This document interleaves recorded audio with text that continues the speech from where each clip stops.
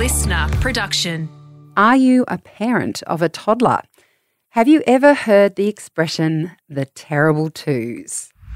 Young kids will start to have their terrible twos or toddler tantrums around 18 months and older, because that is when they develop the autonomy that comes with growing, and it's a completely normal part of development. Today on Feed, Play, Love, how to tame those terrible toddler tantrums and look after yourself in the process. Feed, Play, Love with Siobhan Hunt.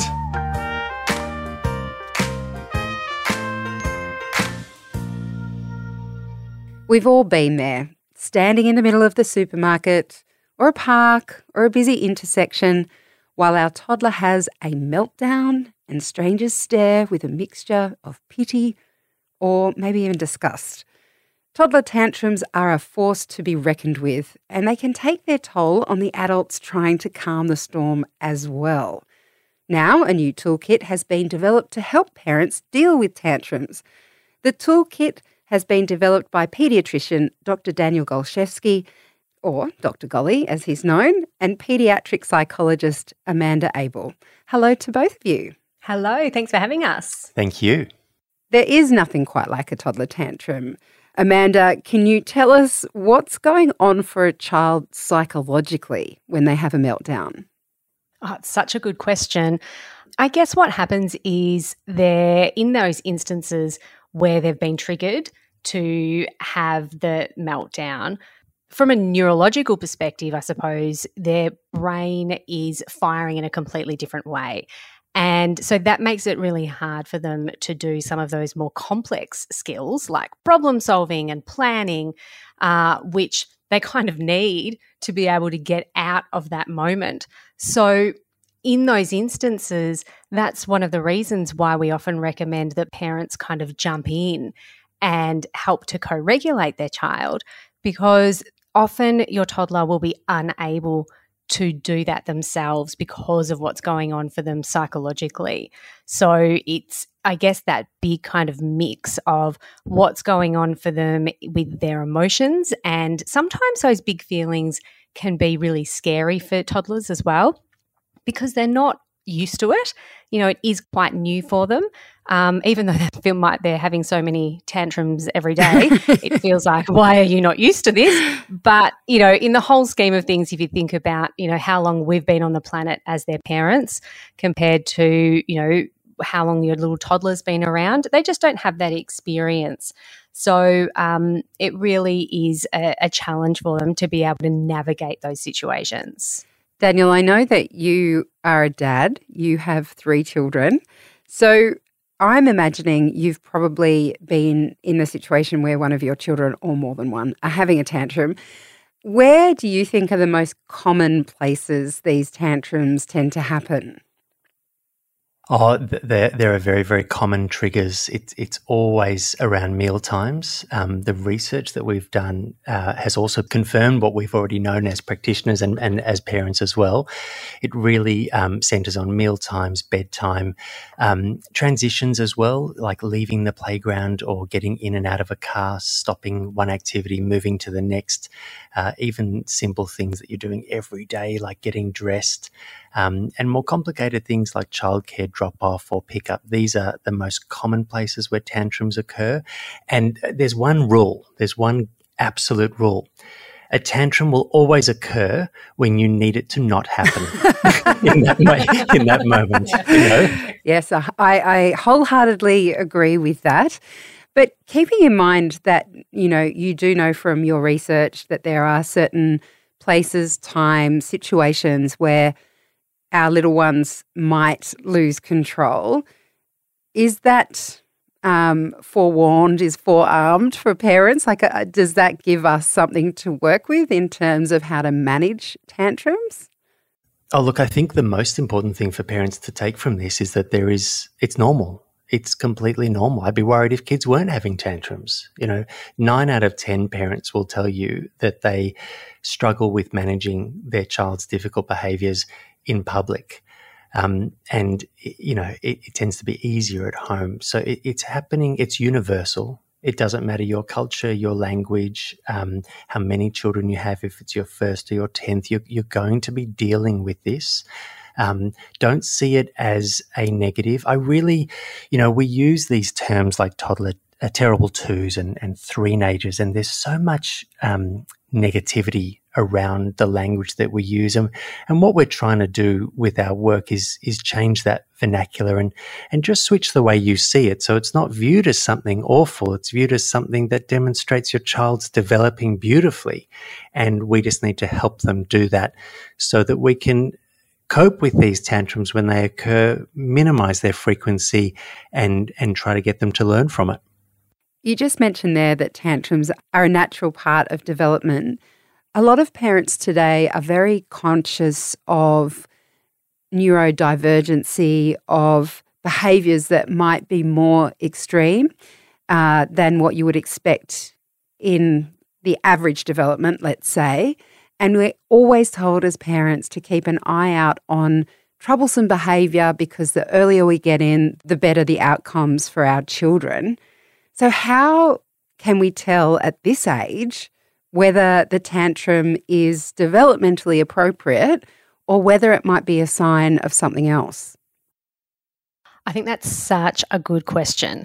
There is a lot of sort of information available for parents, through social media and just generally that really can serve to I guess, make parents question what is normal, I suppose. I think the important thing to recognise, especially with toddlers, is that the window of what's typical is really, really big. And, even if you just think of the developmental milestones, for their motor skills, it's such a big window of what we would consider to be a typical development. So, the first piece of advice really is for parents to understand that there's a lot of different ways that a child can present in, this developmental stage.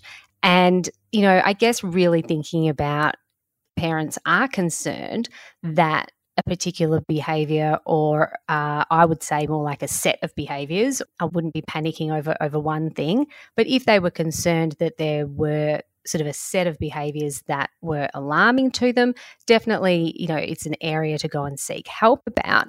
But really, I think that fundamentally it's about knowing that it's really, really typical for your toddlers to be exercising their independence and that drive for autonomy. And you really are going to see a lot of, challenging behaviours in those unpredictable moments that we least want them. And that's what we expect. So it's I guess part of just waiting and watching for a lot of parents, just to observe their child developing through that stage. But then also, if there, really are some serious concerns, there's so much help around. And, as you mentioned, it's, the earlier we intervene, obviously, the better the outcomes are. I'd love to just take us to that moment when our child is having a tantrum. I remember certain times when my children, both of them, have had tantrums at that age where it's really hard to watch because I could see the fear in their eyes. Physically, they don't want to be held. They're pushing you away or they're probably kicking and hitting you. They're crying, they're screaming. Putting aside any kind of external judgment, when you're in that place with your child, it can be really hard to know what to do, how to help them. What is your advice when you're right in the thick of it? It's a great question because we've all been there. As parents, we all will be there many, many times. And jokes aside, it does tend to happen when you're in public, when you're feeling very judged and criticised as well. So firstly, knowing that it happens and it happens to all of us really, really just helps to elongate your tether as a parent and give you a little bit of breathing room. Don't worry about what's happening around you. Just focus in on your child and make sure that they are safe. If we're talking about being near things that can break or where, we could potentially run across roads or anything like that, that's absolutely the number one priority. Once you are clear that everything is safe. And this takes half a second. It just takes you to look at the big picture, and then it's done. Then I think the next step takes exactly the same amount of time. It takes a fraction of a second, and that's to check where you are before you address your toddler. We talk, when you're on an aeroplane, we talk about those announcements where you have to put your oxygen mask on before you apply your child. The same thing happens here. You need to think about what you've brought to this interaction and how that may be helping or hindering what you're about to try to de-escalate. If you are really stressed, very sensitive to the surroundings, if you're rushed, if you're really, really escalated yourself, you're going to absolutely struggle to de-escalate that child. You're definitely not going to teach them anything that's going to create positive behaviors in the future. It's just not going to happen. So a self-check is extremely important, and sometimes it can just be a slow blink or a deep breath, and it just centers you for a moment to then give you the strength to manage what your child's going through. And then you shift your attention to your child. Now, I've been speaking for minutes, but what I've said takes literally a beat. Then you address your child, and when they are in that meltdown mode, don't bother. Don't bother trying to educate. Don't bother trying to fix anything. Don't bother trying to remind them, we've already talked about this 100 times. Don't bother saying why this is not okay or what you should do. Just co-regulate with them. Help them to be safe, to breathe, distract. There are so many different techniques, and you can just reach into your toolkit at any time and grab any one that may be right for your child or right for the moment or right for you. But the key is you're not going to achieve any teaching. You're not going to achieve any prevention because you're already in the moment.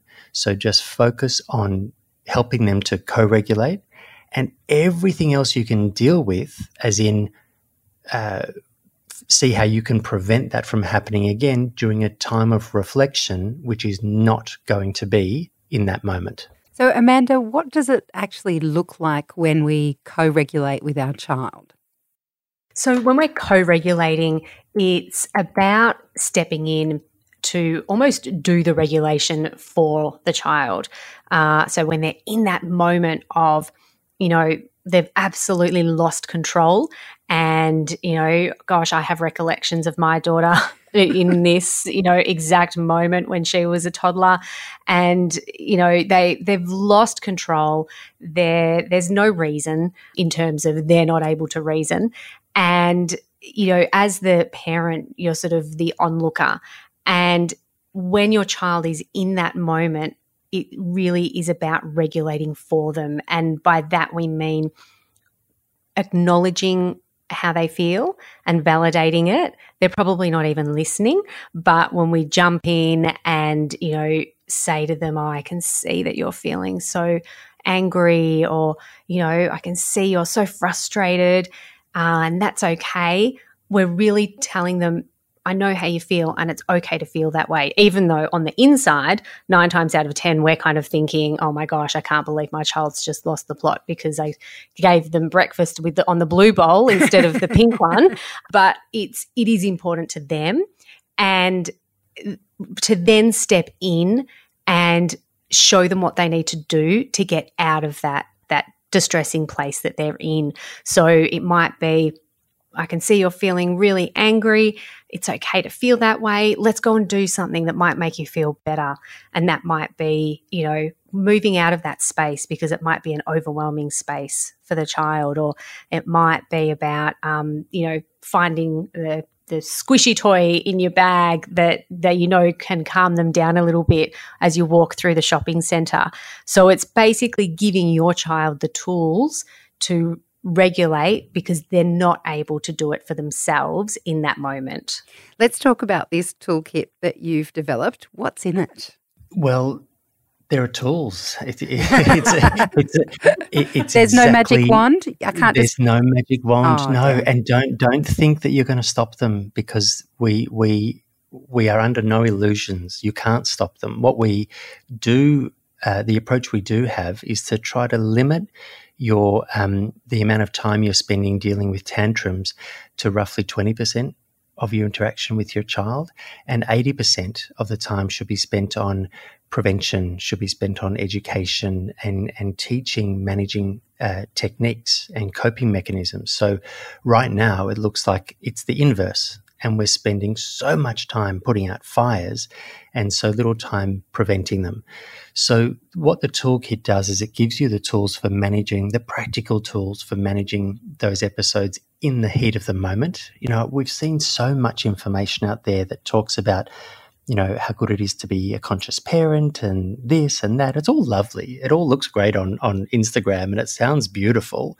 And there are plenty of celebrities who talk about how they consciously parent, but none of these products and courses give you practical advice. What do I do when I'm in the middle of the supermarket and it's all happening at once?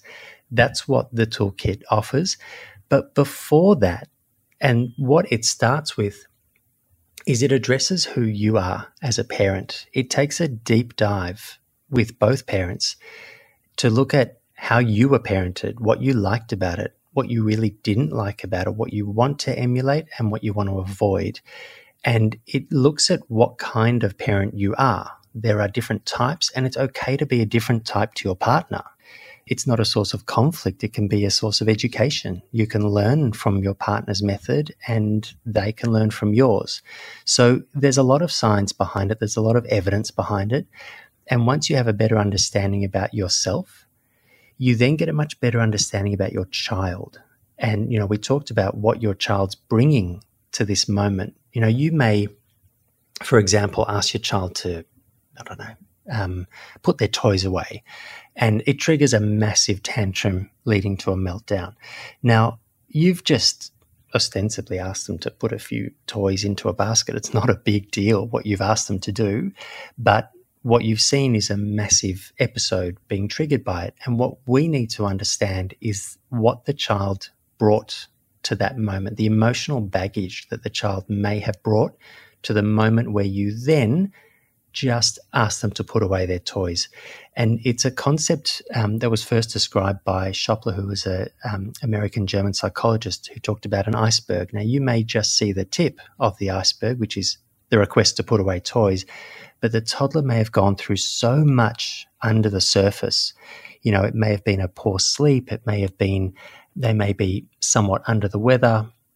It could be that they missed, you know, that you ran out of your favorite spread on toast this morning and they had to cope with that. And then there was a different daycare teacher and they had to cope with that. And all of these small things that are quite minuscule in our thinking may be really, really big for kids to deal with.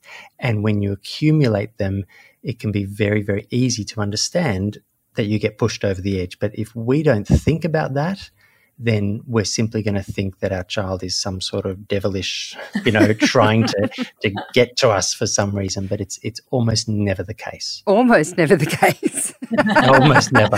There's one parent listening going, sometimes I'm convinced they do. Yeah, I have the devil child. There's someone out there thinking that. If you could each give the parents of toddlers one tip, what would it be? I'll start with Amanda. Oh, hard to give only one tip. Look, I think as a parent myself as well, the most helpful thing for me and, you know, a lot of the clients that I work with, and I hope that we've conveyed this, I think we have in the Toddler Toolkit, is really that point about being aware of what you're bringing to the interaction with your child.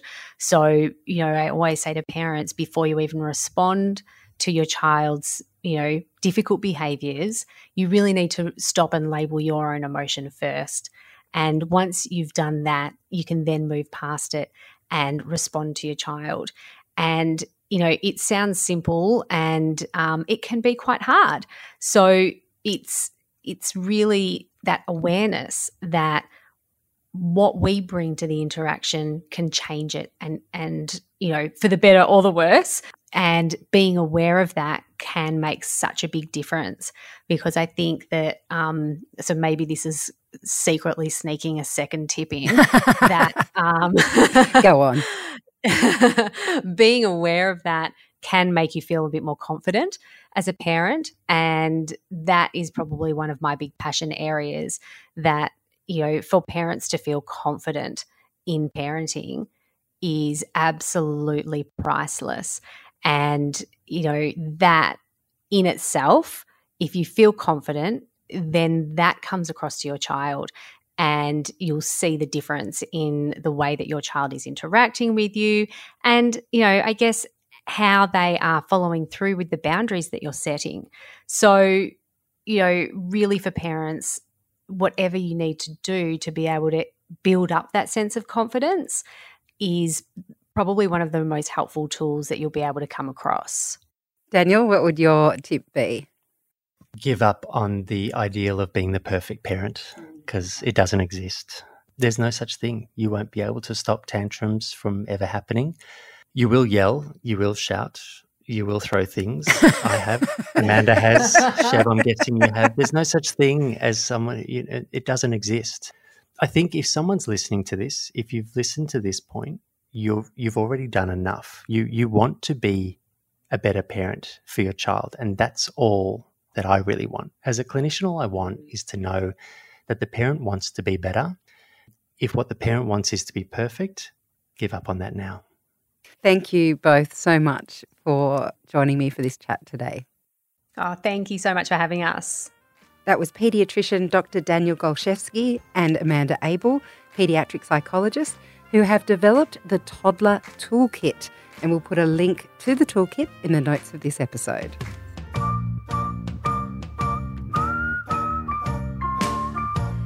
I hope you enjoyed this episode of Feed, Play, Love, a listener original podcast. If there's something you'd like to learn more about, email me at feedplaylove@sca.com.au. I'd love to hear from you. For more great kids and parenting podcasts, check out the Listener app, and don't forget to follow us. I'm Siobhan Hunt. See you next time.